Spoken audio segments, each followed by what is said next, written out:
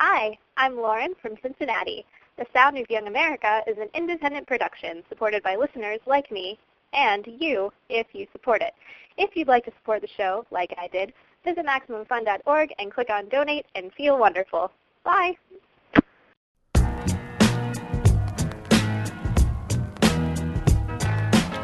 Welcome to the Sound of Young America. I, of course, am your host, Jesse Thorne. About a month or so ago, we went on a little tour of the East Coast, Philadelphia and New York City, and our live shows featured the usual interviews and music, but also stand-up comedy. This podcast is the comedy from our shows in Philadelphia and New York. And we start with Kumail Nanjiani. You might have seen him on Michael and Michael Have Issues on Comedy Central, or just the other day in a big profile in the New York Times. He's a very, very funny man, and he certainly loves his movies. I do. I've been watching him since I was a little kid. I have, but my parents were always quick to remind me that I lived in the real world. I'll give you an example.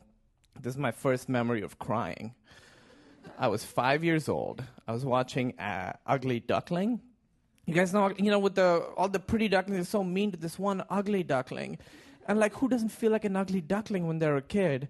I remember just crying, bawling as hard as I've ever bawled, tears down my face, my stomach hurt, just a mess. I went to my mom for comfort to make me feel better. My mom didn't say, beauty on the outside doesn't matter, Kumail. It's beauty on the inside that makes a person. She didn't say that. To make me feel better, my mom said, ducks can't talk.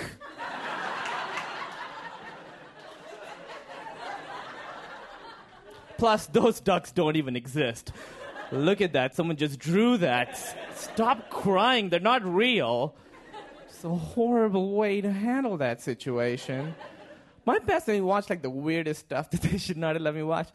When I was 8 years old, they let me rent The Elephant Man, which I thought was a superhero movie. Elephant Man, he has the strength of 20 men. No, he doesn't. He's just very sad. He has the sadness of 20 men. Have you seen that movie? It's the saddest. They're trying to get the girl to... I'm not... Devastating. That movie took something from me. I think I lost the ability to smell rain during that movie. I turned to my mom and I was like, thank God movies are fake, huh? And she's like, actually, no, this one is real. That's an actual disease anybody could get. Good night. Terrifying. I was at this family friend's house recently. This Indian family was talking to their daughter. She's a 6-year-old Indian girl. How weird.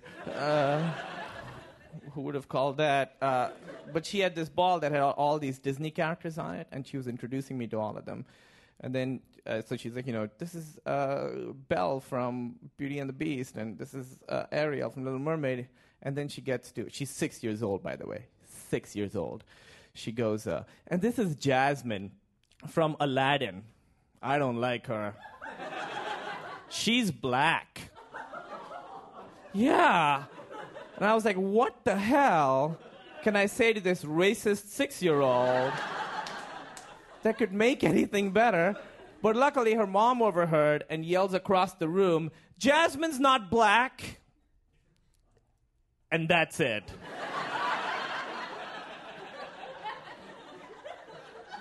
I feel like there should have been more to that response. You fixed one of the mistakes in the sentence. Jasmine's not black. But I think it was more the attitude. I wanted to go up to her and be like, hey, instead of Disney, you should watch Guess Who's Coming to Dinner? Which I keep in my back pocket. In case I ever run into racist children. Which happens often. I'll tell you guys this story. I was... some people I feel like are too stupid to have opinions, you know what I mean? They shouldn't have... I was talking to this guy. Okay, there we go. She agrees with me. You guys can all leave. We're gonna just trade stories back and forth. Backstory. I was raised Muslim, and I was talking to this guy, and he was never Muslim. Like, he was raised here, whatever, never Muslim. And we were talking about Saudi Arabia and the gender inequality there, And he goes, I swear, well, it's not really their fault. The Quran clearly says women can't drive.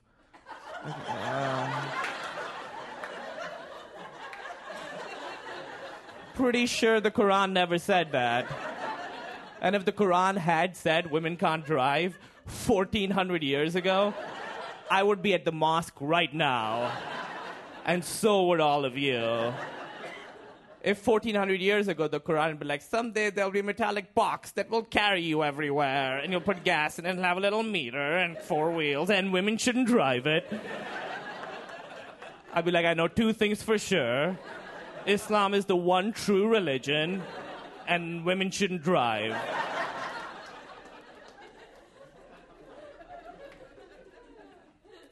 I went to Coney Island recently, and I rode this roller coaster called the Cyclone. Okay. That was not my reaction. It was the most terrifying experience of my life. And I'm from Pakistan. I had like bruises everywhere. It's like I paid a guy like, here, just kind of punch me all over. And then when I got done, I found out that the Cyclone is the oldest functional roller coaster. I wish I'd known that before I risked my life. Do you know what year the Cyclone was made in? The Cyclone was made in the year 1927. They should change the name of that ride to 1927, because that fact is way scarier than any cyclone. 1927. We didn't know anything back then. We thought cigarettes were good for us. To give some perspective, this is true. This is a fact. You can Google this. Sliced bread came on the market in 1928. So when people describe something as, when they're using, it's the greatest thing, sliced bread, they mean like it's the greatest thing in an unimaginably long time. This coaster was made the year before that. The year before the standard, for a really long time ago. The whole thing is made of wood. Wood. That indestructible substance that NASA uses for its space shuttles. Wood. I think if they want the ride to be really scary when you're strapped in and going on that first big climb, they should just have all these facts going by. Like, click, click, click, click. This ride was made in 1927. Click, click, click, click. Of material that termites eat. Click, click, click, click. By people who thought cigarettes were nutritious. And you paid money for this. Ah! People get upset at me when I talk about the Cyclone in New York. They're like, that's a historical landmark. Yeah, I'm not saying we should burn it down. Although it would take just one match. Just saying maybe they shouldn't let people on the thing. Like the Wright brothers airplane is in a museum somewhere. It's not going on transcontinental flights. It's not like your flight to Switzerland is ready. Could you give us a hand with the propeller, please? Put on this strappy goggle hat. You'll be manning the machine gun. There was no machine gun. Have you guys heard of this new drug cocktail called cheese? Like, that's a street name for cheese. I'm not making it up. It's this new drug. They call it cheese. I saw like 4 or 5 news reports, and they were like, there's a new drug. It's called cheese. Kids in the Midwest are doing it. It's an epidemic. It's a new drug. Epidemic. New drug. So I looked up what cheese is. Cheese is flu medication and heroin.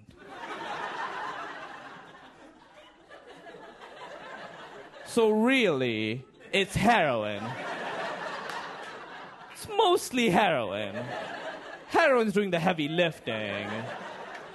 It's not a new drug, guys. Mostly heroin. I can't sprinkle heroin on, like, pancakes and go, I've created a new drug! I call it pan shakes. Don't forget the special shake sauce. It's just maple syrup. and heroin. Not a new drug is my point. Mostly heroin. I think the last actual new drug was crystal meth, which you had to make in your bathtub. And if you messed up while you were making it, everything would explode and you would die. That's how dangerous that drug is. Just trying to make it can kill you forever. And you make it just from stuff you get at the store. To make cheese, you still need heroin.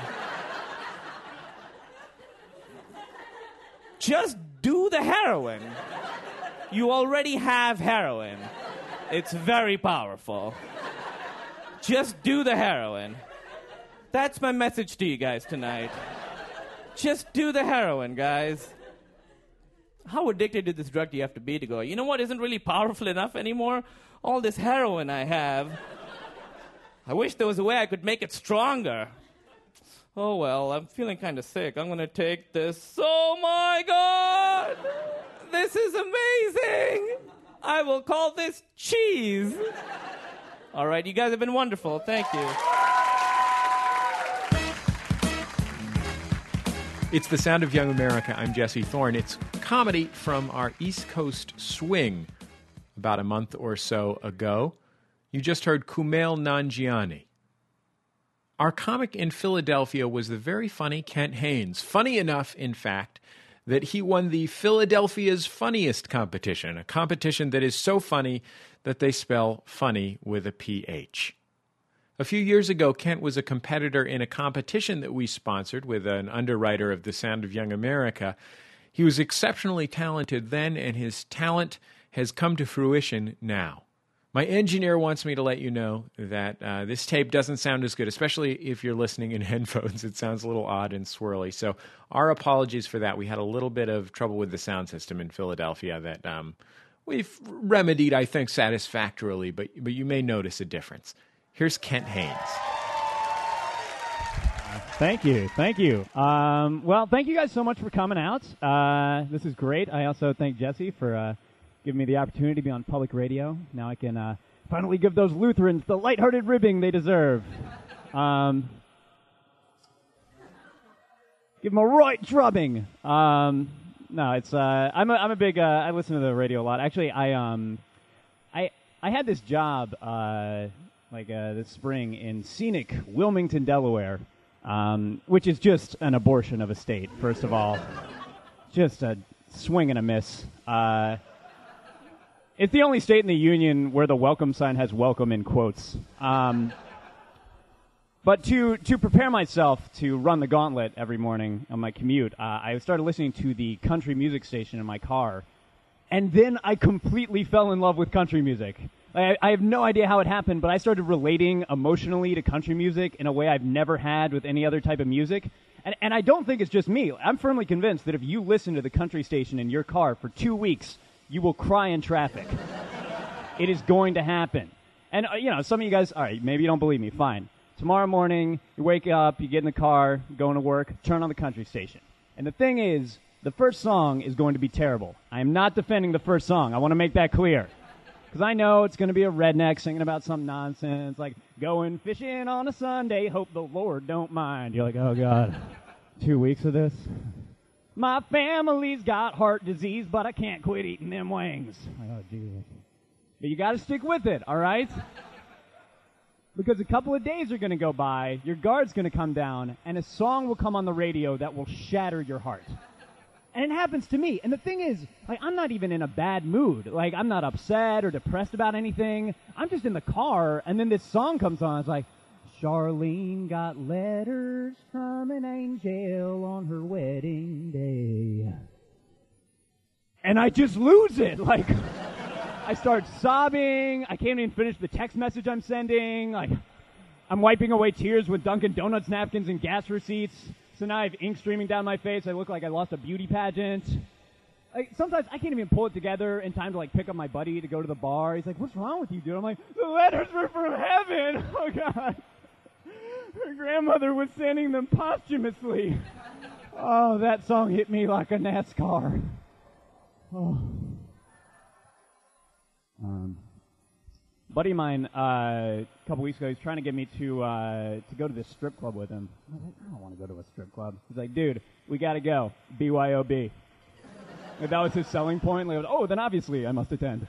I didn't even believe him. It sounded ridiculous. But then I looked it up, and there actually is a BYOB strip club in Philadelphia, which totally blew my mind. But the more I thought about it, the more I realized that it actually does fulfill a nice niche in the strip club market. Because I'm sure, I mean, we've all been at a traditional strip club, and the wine list is pedestrian. You know, half the whites from California, they're all screw tops, and the sommelier couldn't tell a Sancerre from a sandwich. And I'm just sitting there the whole time thinking, I have in my cellar at home a 2002 Argentinian Malbec that would go perfectly with that 42-year-old's hysterectomy scars. And it takes me out of it. What can I say? I like to pair my wines. But I'm just not into any of that stuff, like strip clubs, like all that. I'm very vanilla when it comes to that stuff. Like, I don't even like music during sex. Like some of my friends, they have the tape to set the perfect mood, you know. I don't do any of that just because I can't have my performance evaluated in terms of number of songs completed. That's not a number I want anywhere near my girlfriend's head. Like, I want her to have no concept of time. I run that place like a casino. No clocks, no windows.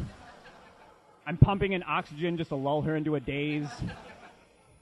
She keeps coming back, trying to hit the jackpot. Bad bet. Bad bet. House always wins.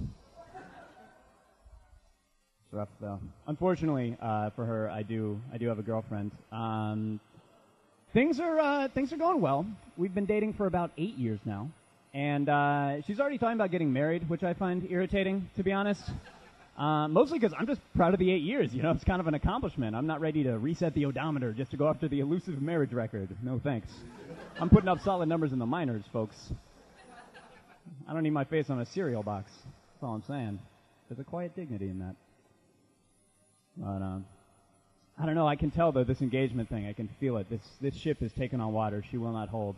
I think the thing that puts more stress on our relationship than anything is Facebook, because my girlfriend has the relationship meter in her Facebook feed set all the way to the top, so that anytime anyone in our entire social network gets engaged, it pops up at the top with streamers and flares and a t-shirt gun, and so she always sees it.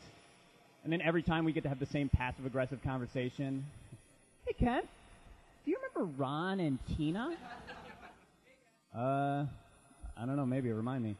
Oh, we went to college with them. They started dating like 4 years after we did. Okay, what about them?